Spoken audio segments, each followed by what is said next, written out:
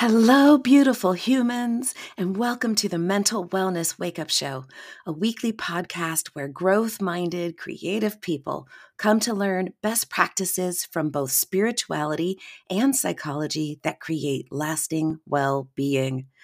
I am your host, mental wellness expert, improvised acting teacher, therapist, and coach, Dawn McMillan. Let's get to it. Hello, beautiful humans. Oh my gosh, it means the world to me that you are listening. And it means the world to me when you reach out to me. I have my heart so full when I get your text messages, your DMs, the comments. And I would love to share with you a listener call, which fills my heart up. And I'm just so grateful to hear from you. Here it is. Hey, I just wanted to say thank you so much for this episode. I really had dealt with this question for a very long time. Wasn't sure if I should pursue this idea or the other, and you just put you said the all right things in the right order. So I'm really grateful I found this episode, and I'm definitely going to follow your podcast show. Thank you so much, and have a lovely day. Thank you. This listener did not give me permission to use her name, but you know who you are. Thank you so much for reaching out to me. And if you're listening on Spotify, you will find it easy to leave me a voicemail, and I love hearing them. So thank you. Now on with today's episode. There was an animated TV show called The Tick, and one of my favorite episodes of all time is called Dinosaur Neil. A guy accidentally gets turned into a giant dinosaur, and they try to entice him to catch him by making him a giant pair of pants. And you see this mad scientist sitting off to the side saying, "Bring him to the pants, bring him to the pants." And then the pants get struck by lightning, and he yells, "Liar! Liar, pants on fire." Okay, now you're like, all right. But if you were a member of my family and or if you'd ever seen the Dinosaur Neil episode of the animated series The Tick, you would be cracking up right now. The theme of this episode, however, is not stupid inside jokes where you had to be there to get it. The theme of the episode is liar, liar, pants on fire. So research consistently and overwhelmingly says that we are liars, that we lie a lot, like a lot. I was listening to a recent conversation, and it was something like the average person lies 3 times in a 10-minute conversation, or 14 times a day, or there's just this consistent psychological research that just says we are a bunch of liars. And I've really struggled with this personally, right? Like I know in my field where I often work with people who are involved in criminal cases and substance use, and lying goes along with both of those things. People lie to save face, people lie to stay out of trouble, people lie because they're ashamed. People lie because they want something and they don't think you'll give it to them if it's the truth. So it's just part of the milieu of the other things that they are working through and working with. So it's not that I don't think people ever lie. I'm just trying to pair what the research says about most of us lying a lot and how I feel inside my own self. As you know, if you've been with me for a while, and if you have, thank you. Thank you. And thank you for reaching out to me. Oh, I love it so much. It means the world to me. I've coined a term, genuosity, the state of being genuine, because I think authenticity has gotten corrupted into becoming something performative or even as an excuse for cruelty. But I think genuineness, being genuine, being in alignment, being in integrity, being honest to yourself and to others about who you are, being in the moment, experiencing the reality of what is and not interpreting everything through a highly biased lens of what you prefer. Sidebar / spoiler alert, we're all riddled with biases. There's only so much we can do about it. But the call to genuosity is to make the effort, The call to genuosity is to examine our beliefs, our attitudes, our behaviors, our speech. As you may know, I lean Buddhist. I sometimes call myself a Buddha Episcopalian agnostic, right? Because I'm reasonably sure there's a God, but I don't know what his or her characteristics are necessarily. And I follow Buddhism, but I also really love the Episcopal Church. So, I'm eclectic in that way. But there's also, the Eightfold Path talks about, right speech, right conduct. Right is not the best interpretation, but for my perspective, we're talking about genuosity, honesty, integrity, that realm of things. So if the research says that we are a bunch of big liar pants on fire, and I'm a people, then I must be lying. So I gave myself the challenge. Well, what am I lying about, right? Because I don't catch myself lying. I tend to do my very best to mean what I say and say what I mean. And it's like, but okay, Dawn, everyone has a blind spot. What's yours? So I gave myself the challenge.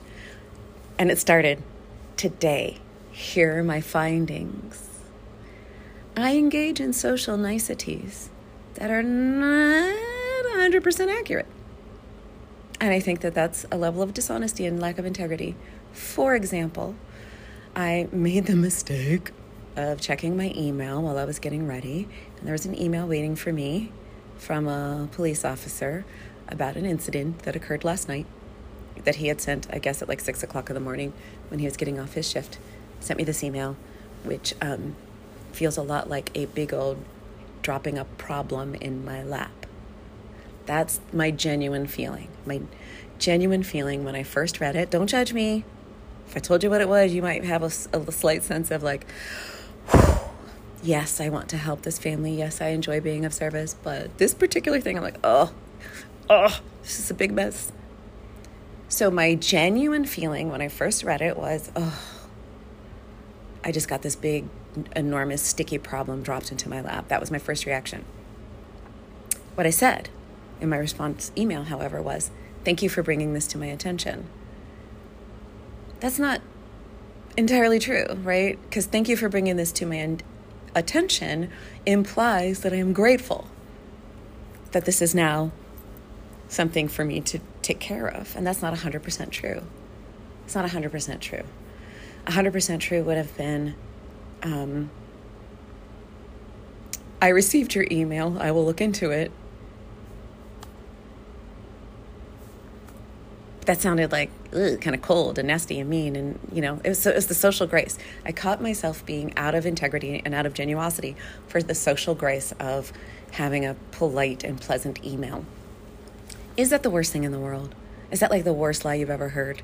Right? I said, thank you for bringing this to my attention when I would have been happiest if this incident had never happened. And probably, second choice would be if I had a clear solution for how to solve this issue. And there is not one, unfortunately.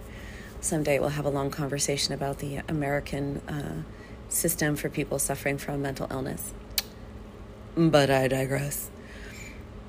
So I think that some of the lack of genuosity comes around social scripts and social niceties. How are you? Great. How are you? I'm like, are you? Are you really great? And hear me, I'm not arguing that we should just walk around bleeding all of our internal monologues all of the time. Much of what we're saying inside our heads is neither true nor helpful, so it doesn't necessarily need to come out of our mouths. But it does make me wonder, are these social scripts that we're all adhering to causing more harm than good? We need our social scripts for society to function, right? If every time I walked through the hall and someone said, hi, how are you? I stopped and told them, well, I think my left shoe is a little bit too tight. I'm a little worried that, I haven't had enough variety in my vegetable no. Hi, how are you? Is a social nicety. It's not a genuine question. So I'm not arguing entirely against social niceties. But if we want to live in integrity, might it be worth examining the degree to which we are going on automatic, the degree to which we're just responding according to this social programming. Because for my money, not all of our social programming is helpful. Not all of our social programming is helpful. Is pretending you're fine when you're not helpful 100% of the time? Is exaggerating your suffering when it's really not that bad, because, that's how we bond, is complaining and or you enjoy the attention or whatever else might be the case. Is that helpful? And what happens if instead of going on autopilot with our social niceties, we actually explore, okay, well, what's the truest thing I can say right now that's also appropriate to the context? You're sitting in a corporate board meeting and everyone's like, hey, let's check in and see how everything's doing, right? Are you going to check in with, I took my family to the water park on Sunday, which is true, but not the whole picture. Or are you going to check in with, I took my family to the water park on Sunday and we had a knockdown, drag-out fight on the way home because we couldn't decide on what to play on the radio, right? Nobody wants to hear that at your corporate board meeting. So I'm not saying that when these researchers are saying people lie all the time, that it's always social niceties. I don't know. You tell me. Like, are you lying a lot? Are you going around and intentionally saying things that aren't true? Is exaggerating counting? Like, does exaggerating count? I sometimes exaggerate for humor's sake. I think most of the time people know that I'm exaggerating for the sake of the humor. But maybe that's lying for people who don't know. I'm going for the bit. I'm going for the joke. Spend a lot of time with actors and improvisers, and we do bits a lot. We're often going for the joke. Outside of that context, people may be taking me seriously. I don't know, but I don't think I lie that much, unless and until you start to count these social scripts. Thank you for bringing this to my attention. I was not actually full of gratitude. I was not full of gratitude in that moment, but I said, thank you for bringing this to my attention. So I guess the invitation is to spend a week believing that you are lying. Spend a week believing that you are lying and see if you can catch yourself. I had a teacher once who suggested that every night you do a brain dump journal. We've talked about this, brain dump journal. And then he said, before you finish, ask yourself the question, where is the lie in that? Are you making yourself the put upon poor me in some story where the truth is a little more complex, right? Yeah, so-and-so did such and such, but you forgot to mention the part where you owe them, $6,000 and you have no intention of paying it back, right? Or whatever. So would you like to join me in this challenge of genuosity? Just give yourself the challenge for a week to see if you can catch yourself lying. And maybe you intentionally are softening things up, white lies. Oh my gosh, I love your hair. And you don't mean it. I don't know if you do things like that. But if you don't, if I tell you that you're a liar, pants on fire, and you're like, no, I'm not. See if you can catch yourself. See if you can find those places where you're massaging the presentation in order to get a certain response from someone. And if you're in sales, God love you. Good luck. But let's see what happens. I'm not telling you to change your life and to, always speak 100% truth like in that Jim Carrey movie got him into so much trouble. But if you are lying and you don't know you are lying, I think that's a problem. I think that's something worth looking at because, as they say, the person that's easiest to lie to is yourself. So if you think you never lie, that's a lie to yourself. So here we are, our 1 week Genuosity challenge. See if you can catch yourself lying. Misrepresenting, massaging the truth, lying by omission, sort of tilting the presentation a little bit that's likely to lead to an interpretation that is 100% accurate. Just notice, because the first part of any program of change is noticing. Second one is just allow it to be as it is. You don't have to change anything unless you want to. I want to. So I am challenging myself to catch myself or to notice. Am I just following some social script? And is there another choice here? Is there another choice here? And with that, good golly, moogly moogly, thank you so much for listening, you beautiful, glorious being, you. And please allow me to remind you that even if you are a liar, liar, pants on fire, you're still amazing. Or amazing, as they said in that one kid's movie whose name I can never remember. And you are whole. You are perfect. You are complete. You are awesome. And you are worthy and deserving of all the good things right here, right now, and forever after. Until next time. I am so honored that you share time with me. If you've listened this far, then something here was of value to you. Would you please be a friend of the podcast and share it with at least one other person? The podcast is available on most platforms, including YouTube, and I need your help to get the word out. So please like, subscribe, and share, and a 5-star review on iTunes would be chef's kiss. Thank you so much. See you next time.